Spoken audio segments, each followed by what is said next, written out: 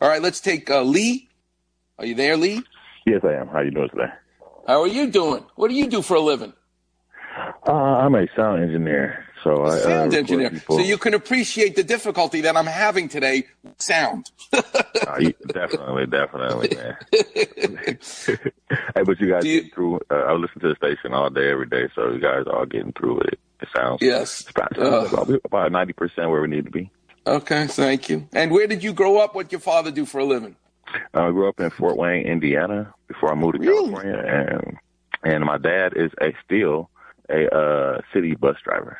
No way. Would he come home at night and sit at the dinner table and tell you about all the interesting people he met that day, or would he come home and not want to talk about his job?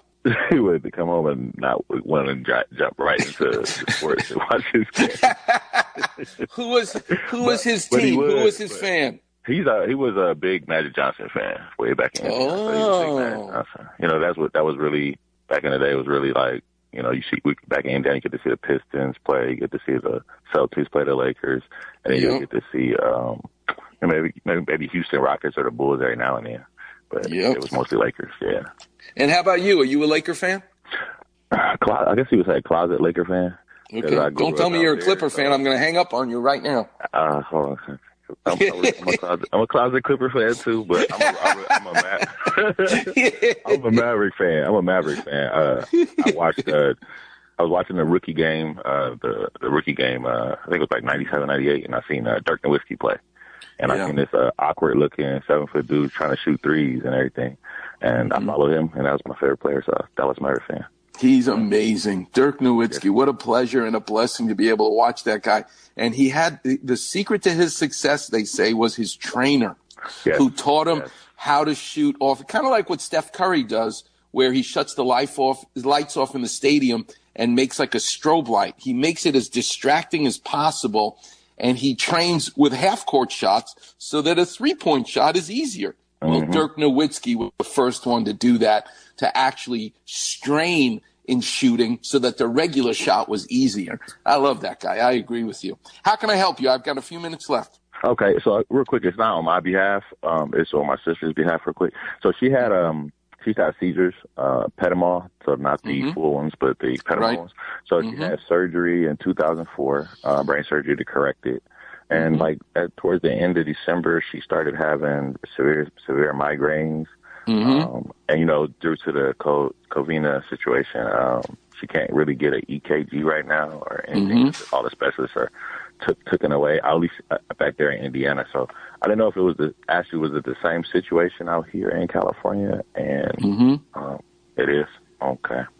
Well, this is what I would tell you. At Cedars, we're blessed. There is probably the brightest neurosurgeon that you can have, and his name is Keith Black.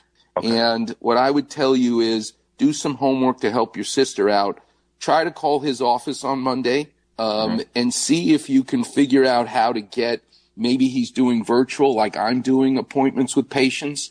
You may be able to get to him and his office, and that might be something that would be a worthy second opinion for your sister. If anybody can figure out what to do next with her, he's the guy. If anybody knows anything about how the brain works, it's Keith Black. So that's what I would encourage you to do. You'd be surprised. I'm from New York. They say that the Missouri's the show me state. You know what New York is? It's the why not state. Why not call him? See if you can get a hold of someone, and they can certainly steer you in the right direction. There's a neurologist here in Los Angeles that I think the world of, and his name is Stephen Sykes, Sykes. He's another person that I would, on Monday, give his office a call. Between Keith Black and Steve Sykes, you'll be doing your sister a favor by at least getting another opinion where someone's thinking maybe outside the box. No offense to Indiana, but why not get an opinion from someone here in Los Angeles who I'm giving the blessings of knowing what they're doing? And that's why I think that the best call I made was to you. That's why I told us. Oh, well, that's very gracious of you. I appreciate that. And thanks for listening. You listen every Saturday? You know what Clapper Vision is? I definitely do, man. You gave me Clapper Vision a couple of years ago when I tore my Achilles after Kobe did, how to repair mine and what to do. Yep. Well, it's a pleasure to take care of you, even if it's over the radio. And thanks so much for listening. God bless you. Have a good day.